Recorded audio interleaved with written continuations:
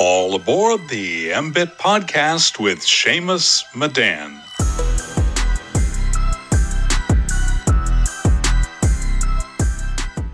Jason, I took an Uber over here, and as I was sitting in the car, I thought about you for a minute, because when I learned about your story and how you used to drive for Uber at night, and now you're a GP at a firm with almost $1 billion in assets under management, investing in entrepreneurs, making a difference in the world. I know on the show we've had a lot of entrepreneurs and guests on the show. For example, Brian Scudamore, who started out from the bottom collecting junk and then building that into a $700 million business. And then Arthi Ramamurthy, who immigrated over from India and ended up becoming the director of product for Facebook. What do you think separates people who are able to climb up from the worst of circumstances and those who are still struggling to those who are able to climb up to that top of the ladder and reach their goals? It's a great question, honestly. And at the end of the day, I believe it boils down to one thing, which is like a belief in oneself.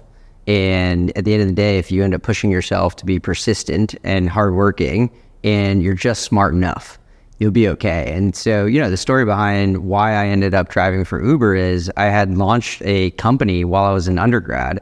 It was a direct-to-consumer footwear company, and it was with my best friends and my brother, and we hit some rocky times.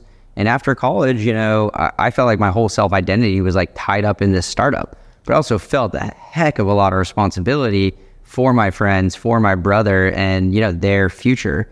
And I knew that I didn't really have it in the tank to keep going with this thing really, really hard. And nor did I want to necessarily do it for the next 10 years because your opportunity cost at the end of the day is huge. And so I pushed them to really go and find jobs, and I was going to wind down the business. But as I picked my head up to figure out what I wanted to do next, I was looking around and I was like, this whole thing, like this venture capital thing, it seems super interesting, but how do I get a job in it? Like, I didn't go to an Ivy League school, so that's really, really hard to go figure out. I didn't work at a startup that was super successful. That's hard because what are you going to point to? So the only way I knew how to do it was to go out and start to source deals. And you can't just go out and source deals for free and pay the bills and, eat food every day. And so one way to create, enough flexibility in my life was to go out and drive for Uber. And funny enough, I was in a meeting here at our offices a few years ago, and this guy came in. He's a partner over at a firm called Avenir. And, I went up to shake his hand, said, "It's really nice to meet you." And he was like, "Oh, no, we've already met." I was like, "What do you mean?" He's like, "You were my Uber driver about 10 years ago.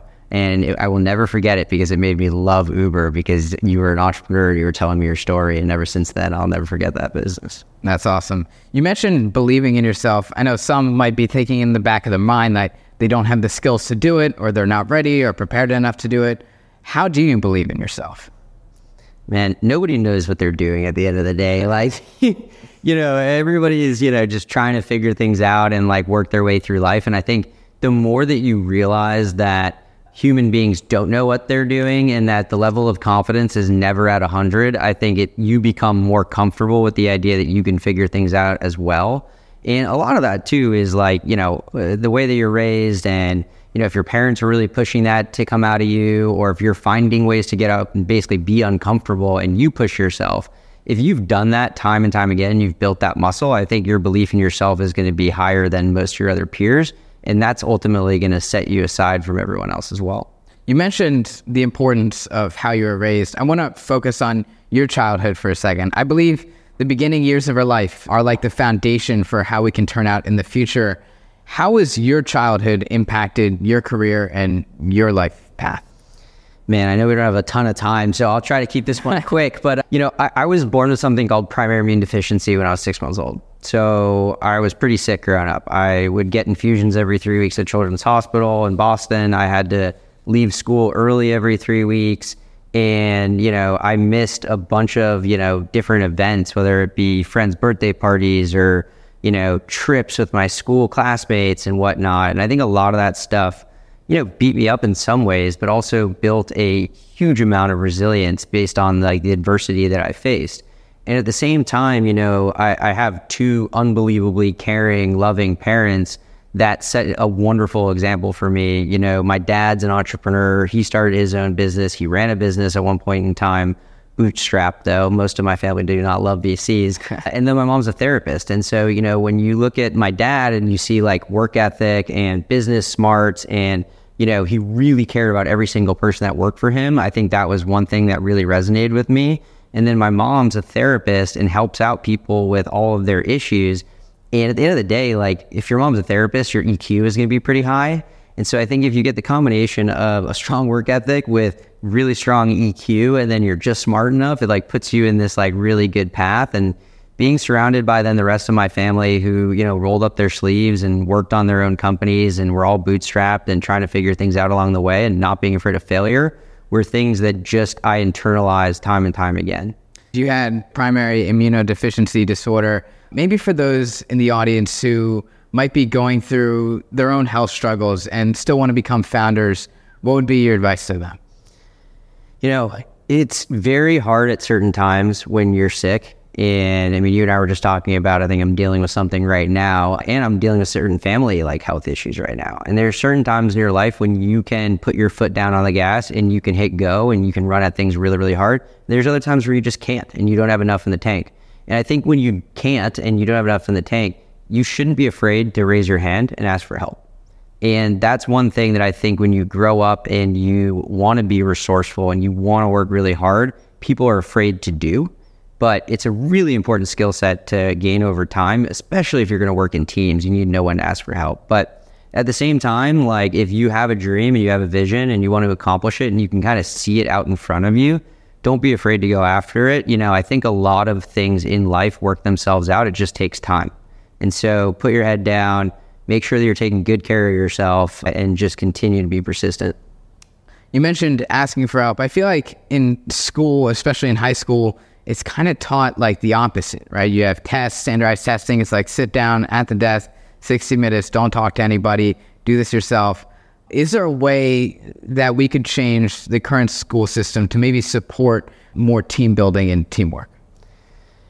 I think group projects are an unbelievable way to do that. And I think teachers having more office hours is certainly another aspect of that. With that said, I do not think anybody should be relying fully on the education system to, produce the biggest learnings that they're going to get in life. I mean, when you meet with some of the best founders out there, they're people that were like, bullied. They spent a lot of time in chat rooms online. They met, a bunch of their friends who are now very, very successful in those chat rooms because they were so obsessed with whatever it was that they were researching and learning that they just, flipped things over one thing at a time. And the difference between kids today in high school and when I was in high school is there's a complete democratization of information out there today. So, and you can have access to people that you might not have thought you had access to. So you and I are sitting here, you're 17 years old or close to it. And like you reach out to somebody, they're probably going to respond at the end of the day. And you can go on YouTube and you can learn how to, write an investment memo or analyze a software business. Like when I was growing up, that wasn't a thing. Yeah. And so what I would say is like, take a step back, figure out what are you interested in, and then go put together a game plan on how you want to learn about that thing between reading, listening to podcasts, watching YouTube videos. Don't waste your time on TikTok, and go down that path. And once you have a base of knowledge, that's when you should start sending out messages to people that are experts in the space, start building your network. And as long as you can speak to enough of the topic, people want to help others. And so write a really well-crafted, thoughtful, cold email, and you'll be well on your way. And your high school teacher is not going to be able to teach you as much as the person that you reached out to. Yeah, I agree. I do want to take a step back for a second. I know when you were in middle school, you would actually start developing business plans. And to be honest, I didn't even know what a business plan was, even though I've been very entrenched in entrepreneurship until like 8th or 9th grade. How did you even start to learn about business, and what was your first encounter in the field? Yeah, we had a dial-up modem company, like back in the day, my computer in my room. And, one of the things that I was really lucky, even though I had primary immune deficiency, I was basically the face for this nonprofit here in New York. And when we were at some of the nonprofit fundraisers, a lot of the people we were trying to raise funding from were entrepreneurs and owners of companies. And I remember I was just obsessed with that conversation. And then you add that to the fact that all my family had started businesses. I was constantly hearing these conversations happen time and time again. And so when I started to have ideas and identify trends and understanding human behavior a little bit more, I was Googling what does a business plan look like? And I basically found like different business plan like courses online or materials from other universities, and took that and then started to write some plans. And so I think my best ideas of all time came when I was probably in my middle school years, because naivete is a beautiful thing. And so at the time flip phones were coming out and they were starting to grow in popularity. I was looking at Bluetooth, like the Bluetooth hearing things. Yeah. And I looked at the mobile speed passes, which you probably don't even remember this, but basically gas stations, you used to be able to buy a fob, and a fob was like your credit card. It was linked to your credit card. You could like swipe the fob by the thing. And I'm like, why are people not using their phones and doing, paying using Bluetooth? And so I started to like write up a plan around that. And then, mobile was taking off and text messaging was taking off. And at the same time, Hurricane Katrina happened. And so another one of the business plans I ended up putting together was essentially mass text messaging for emergency evacuations. Yeah. So I found out that like a large percentage of the emergency evacuation plans by colleges and universities and whatnot had not been updated in years, were outdated, in comparison to the newer forms of communication. And so started to write a plan around that. But what I will tell you is good ideas are nothing without execution. Yeah. And as a 13-year-old, my execution wasn't so good. Did you take action on any of those business ideas? I did. I ran down like that mobile payments company idea. I was at a fundraiser and I started chatting with the guy. And turns out that he had a somewhat similar idea, but he was trying to use text messaging to do the payments. Mm-hmm. And he was working with a bunch of the different sports stadiums at the time. And I was like, why are you going to sports stadiums? Like, this seems like something you can do, elsewhere. And I would go to Boston. I met with him, a handful of times. And he ended up running that business, and it grew to a pretty, strong size. But he ended up working on cross-border payments using text messaging. So I learned a lot, but I look back and I'm like, damn, I could have been Jack Dorsey or maybe even Steve Jobs when it came to that. We're sitting at your office, Primary. First off, thanks for having us in the heart of New York City. Why'd you choose to delve into venture in New York instead of traditional places like Silicon Valley or San Francisco? When I was thinking about getting a job in venture and decided I was going to get a job in venture, I had a decision to make. It was one, did I want to stay in Boston? The answer to me was no. And the reason why was I didn't feel like Boston was on the upward trend and the macro tailwind behind it was good. I felt like it was on the downward trend. And then two, did I want to go to New York or did I want to go to San Francisco? And you look at San Francisco, and San Francisco at the time was this like unbelievable market, an unbelievably crowded market. And New York was in like inning 1 or inning 2. And New York was closer to my family. And I will never forget, and I'll give credit to Peter Boyce here, who was a bit of an inspiration for me. He was at General Catalyst at the time. And I thought Peter did one thing incredibly well, and it was he built a dominant network between New York and Boston. And so my pitch to VCs in New York was, I already am incredibly well networked in Boston, know a ton of founders from my founder days. Bring me to New York and give me 6 months to get up to speed, and I'll prove to you that I can build an incredibly strong network. And so, I hustled my way into a job in New York, and I think, I made one of a strong bet on a city at the time. And then at the same time, my partners at Primary, when they were starting Primary, made a bet on being long New York. And luckily, I would say we rode the New York wave and tried to be on top of it. And now, we're lucky enough to have over $1 billion of AUM, which is amazing, and be the largest seed fund here in New York. Yeah. You had that strong network in Boston, and you used that to propel yourself through the doors to get into venture in New York. I think that is kind of a sense of being invaluable in a way, because you had maybe the network that others didn't. You were able to source deals that others couldn't.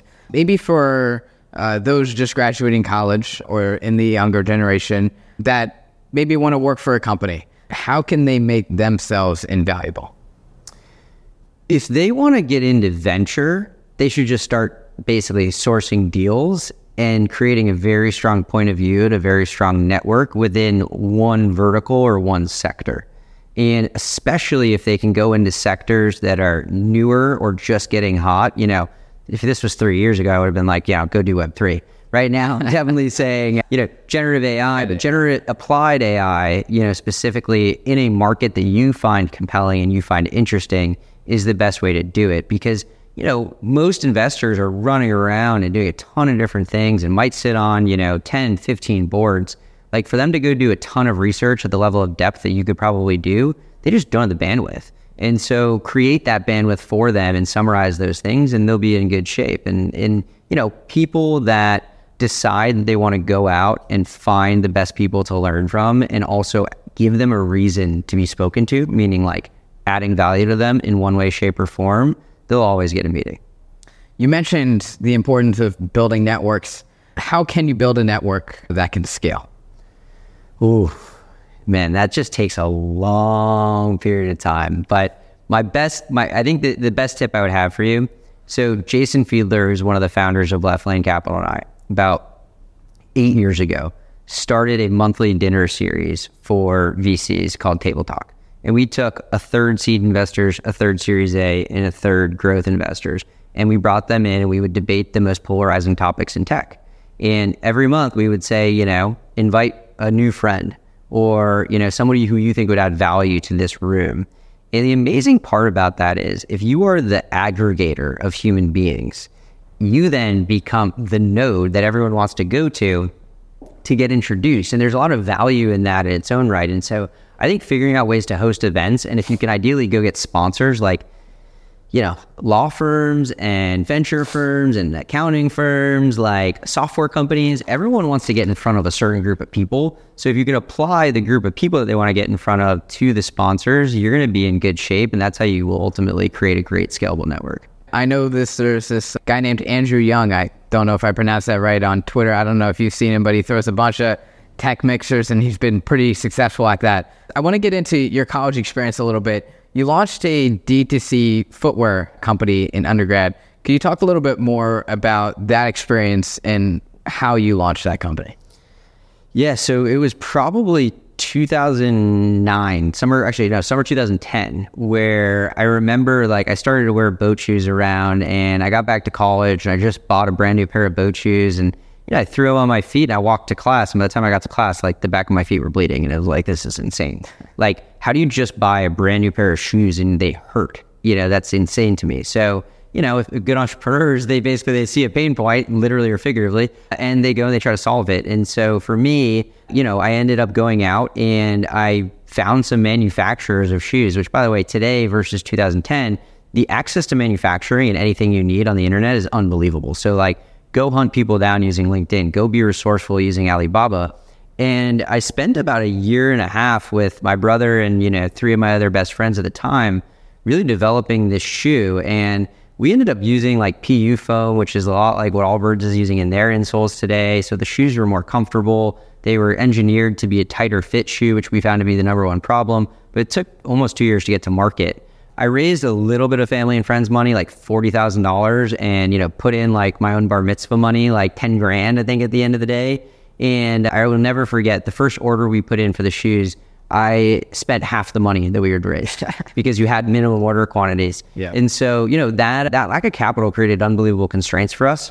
And so we launched a campus rep program with 120 kids across 80 college campuses. We were generating a lot of revenue, out of the gates, and learned a ton of lessons.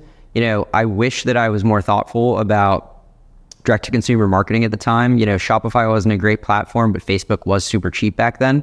And it was better for us to do that and to be able to measure the acquisition channels versus the campus rep program, which in many ways, college kids are pretty unreliable. So, we invented a way to stamp the shoes with logos like yacht clubs, country clubs, fraternities, and we thought that would make it more appealing to the consumer instead of just selling them, high quality shoe direct to consumer for half the price.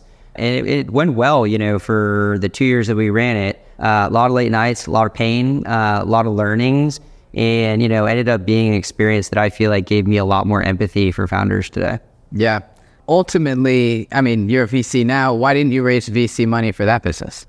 Man, no VC said yes to me. I think I pitched 15, 20 VCs, and I didn't even know what venture capital was when I was first at college and starting the business. And I will never forget, I showed my numbers to a VC in Boston, and the guy looked at me and he's like, well, if your CAC is that low, why are you just putting more ads on your credit card? And I looked at him, I was like, my credit card's personally collateralized by me. And the cash flow of the business was super challenging at the time. And so I just wasn't prepared and didn't know enough about the industry and didn't spend enough time learning about the industry. So I fell flat on my face. And, that I think the lesson from that was like, make sure before you enter the room that you can speak the language and that you really know what VC is all about. I feel like with the level of content available today, and people fall in like two categories where they either spend way too much time learning and not enough time executing, or way too little time learning and too much time just trying a bunch of things and failing. How do you find the right balance? You should be able to learn enough VC talk within like 30 days, especially if you dedicate like yourself to it. I mean, for instance, when I was working on a company before I joined Primary with Mark Gerson, I didn't invest in software businesses, before that. I did a lot of consumer investing. I did some B2B SaaS, but not a lot. I literally spent 2 weeks just locked in on every single piece of content I could find about SaaS. And then went out and put together a pitch deck with Mark to raise capital for a business called Julius. And I remember that like I'd memorized every single metric under the sun for our business and calculated every single ratio required and had figured out how to frame certain things to get people excited. In comparison to when I had raised capital or tried raising capital for my last business, there was a guy named Scott Savitz, this VC in Boston. I had lunch with him and he asked me certain questions and I remember I didn't have the answer to them. And he looks at me and he goes, never answer that you don't know. And I was like, okay, that stuck with me forever. And I was never going to make that mistake again. I mean, some people also talk about like admit and understand what you don't know. How do you know when to admit what you don't know and when to just maybe make stuff up? I think one thing that the best founders do, and I appreciate what Scott said. At the same time, if there's certain things that you don't know, especially if they're non-core to your business or you want to learn, I think you should say like, it's a really good question. To be completely honest with you, I don't have the answer, but here's how I would think about figuring it out. Or here are the experiments that I want to run to go figure out the answer to that question.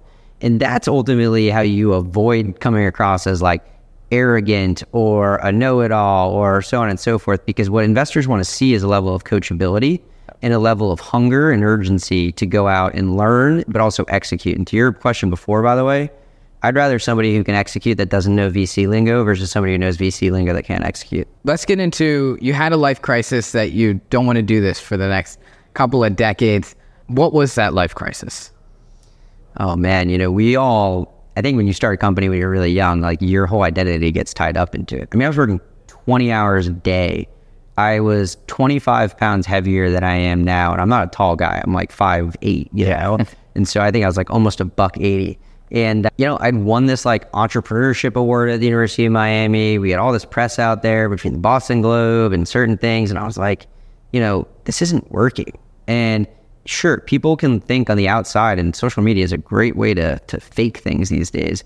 But internally, I just knew it wasn't going to happen. And so I could continue to like live a lie and run the thing, or I could, basically shut it down or try to sell it. And when I decided that the right call was to originally try to sell it and then eventually shut it down, I was just like, what the heck do I want to do? I feel like I'm going to be judged, and I needed to figure out, like, I didn't have the confidence to start another company again. And did I want to go work for a friend of mine's company? And I was pretty close to a yes on that. But I took a step back and I was thinking about like, where did I really want to get to? And what would be the best path to get there? And what do I want to optimize for? And venture capital at the time seemed like the best next step for me. And before venture capital, you were an Uber driver where you drive at night, like you mentioned earlier.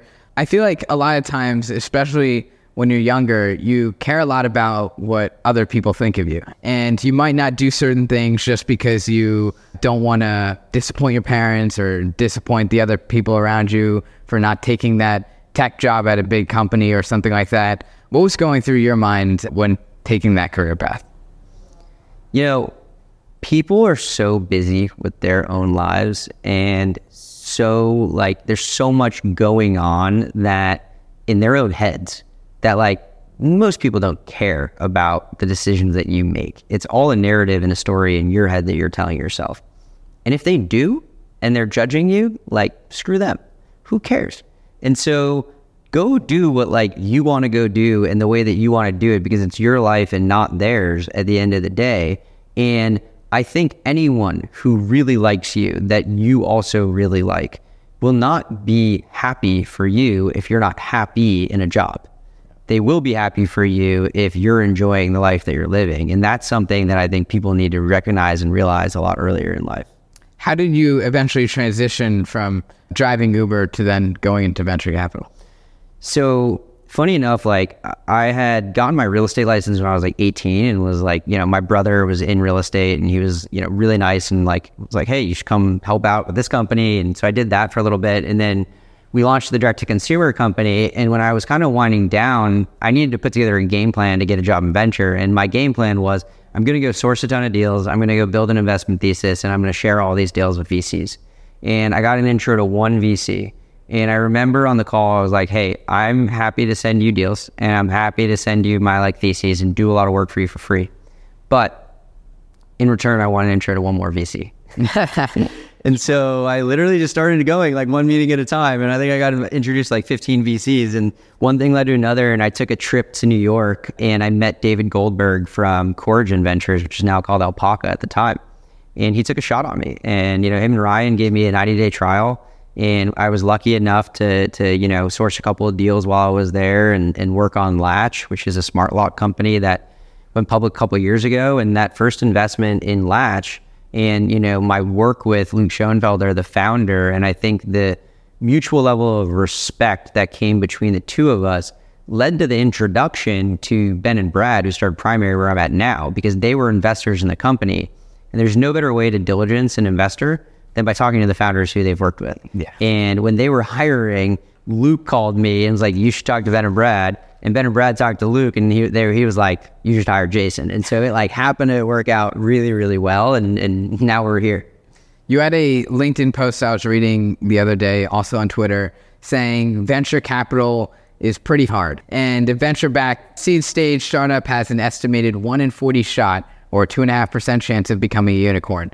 How do you find that 1 in 40? Because I've talked to a lot of investors that have said the ones that they thought were going to skyrocket ended up going nowhere. And then some of the ones they thought were going nowhere ended up skyrocketing and didn't become very large investments. So how difficult it is to find that 1 in 40, and then how do you do it? Yeah. First off, venture capital is incredibly hard and it takes a really long time to figure out if you're good at it. And I think people have glorified the world of VC. Like when I was younger and when I got into venture, like it wasn't a really, really sexy job. And now it's become an incredibly sexy job. And when I first got into venture, it was a lot of kumbaya and it was a lot of like collaboration. Now it's unbelievably competitive. It's institutionalized. And when an industry is institutionalized, a lot of capital flows in, the market gets efficient, which means returns drop and people start competing with each other because they want to raise more money. More AUM means more fees, but then that means you need more ownership, right? And so with this in particular, I've had a lot of really good mentors at seed who have said like, a lot of seed investing is like throwing darts at a dartboard. Well, go tell that to Ben, my partner, who basically has like a 35% unicorn hit rate over the course of his career at seed. And if you ask me like how, it's basically like, one, you need to bet on the right markets. Because if you're surfing the right wave and like you're winning on that wave, you're in a really good place. Now, how do you pick the right market? I mean, one, you need to like figure out what the like right why now is for sure. And like generative AI and a platform shift and mobile and like all those things, those were wonderful. However, there are a lot of businesses today that if people did the work up front to learn more about that industry and that vertical and other case studies that came before it, they would avoid, in my opinion, 50% of the zeros that they back today. And the reason being, and I'll give you a specific example, we look at companies all the time that, want to build this B2B software company going after SMBs. And I look at their financial model and they think that the CAC is going to be X. Well, go call 5 companies in the space. What's their CAC? What was their CAC? What was the channel they used? And if the economics don't work because the CAC of this company, that's already existing and at scale is 5X what they're talking about, don't do the deal, And so if you can educate yourself a little more in the market, I think that's really, really important. And then the second thing is like, you need to back maniacal founders. Like when I say maniacal, I mean like people who have an insane sense of urgency, like a hunger like you've never seen before, a desire to win and to learn, and an ability to sell stock, sell people, and sell their product. And if like you have all of those in like one package in a good market and a great founder, then you're going to be okay. And I think you'll have the best shot to get a company that's going to be a unicorn. Currently, right now, you focus on built world businesses as well and prop tech. Why is that an industry that's exciting you right now? Yeah, I mean, we're undergoing a pretty interesting shift right now. When you look at interest rates, going up, it's creating a lot of challenges in the real estate world. And at the same time, we're going over a generational turnover of owners. And so historically, most owners have been making money hand over fist, and they haven't needed to change, any of the ways that they've gone about things. That's starting to change, right? We have a massive shortage of housing here in the United States. We need to fill that gap at a human need and level. And so there needs to be innovation that ultimately comes there as well. And we need to continue to fill the gap on the labor shortage that's causing a lot of other issues here. And so there's a lot of problems that have kind of presented themselves. And, even a mass shortage of home service providers and people need their air conditioning fixed when it's 120 degrees out. We got to figure out ways to make people more efficient. You layer all those things on with things like generative AI, and all of a sudden you have this really amazing intersection of both macro tailwinds and a platform shift. And that's where the magic kind of comes together and happens. You mentioned generative AI a couple of times. I feel like, back in the late 1990s when the internet was starting to pop off, a lot of companies would just layer on Web 2 onto existing business models. For example, we saw that with digital textbooks, right? It didn't work. And we also see that, I believe, with AI, where founders were trying to layer AI onto old business models. How do you avoid doing that and actually create a new business model for your company? I don't know if it's as much about the business model per se as it is about the product and the user experience. And so anytime we're evaluating a business, we want to see, is it a 10x product compared to whatever the person was using before? Yeah. And depending on the type of customer you're going after, building a brand new user experience for them might be easy if it's you're using generative AI and a text user interface for somebody who's currently using spreadsheets or fax. Right? And that actually might be an easier on-ramp versus using a traditional vertical software tool.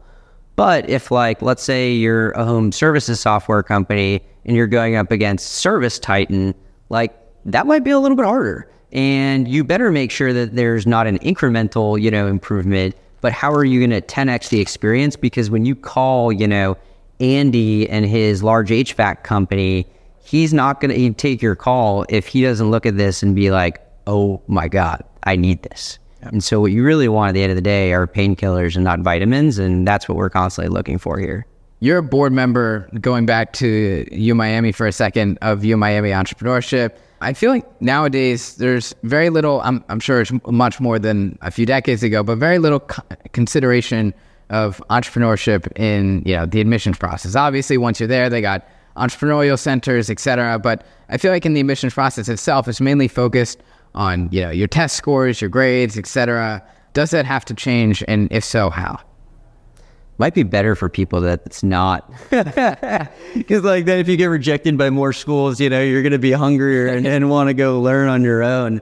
And I mean that sincerely. I actually think rejection and adversity builds, stronger humans and better entrepreneurs. But I do think that universities need to be taking it into more account, because there's nothing funnier than when you get into a university, they weren't paying a lot of attention to you because you were some entrepreneurship kid, and they want to be sending kids off to JP Morgan and BCG and McKinsey. And then, turns out that at 30 years old, you're the only one that's exited a company for $1 billion, or you're the only one that's, a GP at a large venture firm. And then they come calling and they ask for donations. Exactly. And so, I do think that they should consider it more. And if they were really good, they're going to do what Stanford's doing, which is they're going to bring in unbelievable speakers, because most of entrepreneurship to me is about exposure to great talent. So if people see what great looks like and they try to mirror that, they say, that's my North Star, then they're going to be in good shape. But if they try to learn from professors, I think they're just going to end up in a bad spot. Gotcha. And I think building a company, we've had a couple of VCs on the show before that talk about the importance of maybe just building a company instead of going directly to university, take a year off or something like that. Do you think that if you have an idea, you should start your company, pursue it, see how it goes, And that could end up being more valuable than just pursuing a degree directly out of high school. It depends on the person. Yeah. I mean, one of the best founders that I've worked with and had the opportunity to work with is somebody I met when he was 17 years old. He had 2 failed startups, went to Penn, worked at GoPuff while he was there, and now runs a $2 billion company. But at the time, my friends and I, who started to mentor him a little bit, pushed him to go to college. Because there's a lot of maturity that happens when you're in school, right? And I think that it can be advantageous for some people. There's other people who, have certain levels of maturity and certain experiences working at companies already. Like if you're 17, 18 and you want to go work at a startup for 2 years and then go start your own thing, I'm all for it. I don't think going, $250,000 into debt is the most advantageous thing at the end of the day for a lot of people. So it depends on what you value and what you're going to do with your time. I do not believe that most 18-year-olds should just go start a company without any operating experience because they don't know what great looks like. Yeah. I mean, we've talked before, with Matt McGinnis from Rippling. He told me, he's like, Seamus, if you decide to start a company, work for a high growth startup first before you start your own. So you know what product market fit looks like, and you know what the right speed, et cetera, looks like. Speaking of that, everybody talks about having the right people in place for the business. How do you find, or especially for you as a VC, how do you evaluate people and founders when they're pitching you? Yes, there's a really good book called Who that's all about hiring, but I think it actually gives investors a very good framework for evaluating talent. And the reason being is if you can identify the core traits that you believe a human being needs to have in order to be a great founder, you can write that list down. And then you write that list down, and then you write questions that have to do with those, key traits. And you just need a lot of reps to figure out, is that a good answer, a great answer, or an okay answer? And, I've been in venture now for almost 8 years. I think that I've seen a very wide range of reps and a very wide range of people. But the reality is, too, a lot of VCs tend to be attracted towards certain types of founders. It can be different for different VCs, but I like people that are, like I said, huge sense of urgency. They're moving really fast. If I quiz them on a question, they have the answer to it. They're really, really smart, or they come back to me within 48 hours with the answer to it. And they probably went out and they found the answer from 3 experts, Yep. And the last question I would say that we always ask ourselves around this table, would we want to compete with this person? Yeah. If the answer is no, that's the type of person that you want to give money to. Gotcha. Everyone, if you had to pick one thing on the opposite end of the spectrum on maybe why companies fail or why a founder might fail or most likely fails, what would it be? They don't learn fast enough. How do you learn fast? You go hunt down experts and you have structured thinking around experiments that you want to run, what you want to learn from those experiments, and you measure everything. Everything. Gotcha. You also talk about how a venture capital wash is coming. So the opposite, similar to what we talked about a little bit earlier with how hard venture capital is. Why do you say it's coming, and what would that look like? I mean, just look at the amount of money that's flowed into VC over the last however many years. I mean, there are a ton of seed funds. There are a ton of multi-stage funds. And I think it's going to be nearly impossible for everybody to generate strong returns. It was already, by the way, incredibly hard to generate strong returns before. I mean, top quartile returns were not great. Top quartile returns were fine on a risk-adjusted basis, especially based on the fact that, these assets and venture funds are very illiquid. And so if you have a lot of funds that have come in that are not doing the work and are, meeting a founder, backing people based off of gut, not thinking about portfolio construction, not thinking about reserves, there's no real formula or intentional, reasoning behind things. I think it's going to be reflected in their returns and their inability to go out and raise additional capital. And LPs aren't piggy banks at the end of the day. You need to make them money. I mean, they're nonprofits, they're endowments, they're, pension funds. And so we need to make sure we're looking out for them as an industry at the same time. And so I would anticipate, a ton of micro funds go by the wayside unless they can continue to raise from high net worth individuals and founders and whatnot. And I would anticipate that, you're going to see a lot of people retiring or phased out of certain venture funds because, they paid 400x or 300x ARR in a Series A for a company that didn't have, any product market fit. Speaking of, I think hype is something that a lot of us can get enveloped in, especially with AI. How do you use hype as an advantage, for example, getting involved in AI, but also make sure you're making conscious and the right decisions? I'm going to take it in a different way, which would be, how do you build hype in the market? Because one of the most important skill sets, by the way, I think that investors need to have is the ability to help their companies fundraise. And so when a company is going out and raising capital, the more intentional that they are about a tight process that they're going to run and playing off the psychology of investors, the better off they're going to be. And so investors want to be taken to the moon on your vision. They want to see how big you can think. And then they want to see how well you can zoom from out to in on the micro. And what's the execution, what's the traction, and so on and so forth. But they also want to know that other people are looking at the deal, because if you're more attractive, to other investors, then it's a really, really positive thing. And so I think lining up, 20 plus investors in that first week, all of those meetings, stack them. And make sure that there are 3 or 4 practice pitches or ones that you're highly confident about, being able to raise capital from. Ideally, you spoke to them 6 months before to know that they're interested, or your VC spoke to them 6 months before. And then go and just hammer the fundraise and, try to drive to a term sheet as fast as possible with someone. And then you can use that to kind of play off everybody. Sometimes we see founders will continuing to raise the next round from pre-seed, seed, Series A. And by doing that, they get themselves in the mental mindset of, okay, how do I raise the next round, or how can I raise more money? How can founders keep the focus on the customer instead of on the fundraising? So fundraising at the end of the day is like a means to an end, right? Each round, you're basically raising to prove another set of milestones. If you're not doing that and you're just raising for the sake of raising, such the wrong thing. And you're going to be more successful as a company in being able to hit those milestones if you are customer obsessed. I mean, go read a lot about Jeff Bezos. That guy was customer obsessed. You talk to the best founders, they're customer obsessed. They still talk to end customers every single week. Yeah. And so if you remain customer success and at the same time remain focused on what are the milestones that are needed to unlock the next round of financing, if it's needed, which oftentimes a lot of companies need to burn capital in order to build up their moats or their market share or hit milestones to make the next round valuation make sense, I think they'll be in plenty of good shape. Speaking of customer obsessed, Eric Yuan, who founded Zoom, the only reason he was able to found that company is because he kept talking to WebEx users who were still using Cisco WebEx and found that the experience was just deteriorating. And after being dismissed by the executives over at Cisco, he left and founded Zoom, his own company. And we all know how that went compared to WebEx. So as we wrap it up here, if you couldn't have accomplished one thing before you die, what would it be?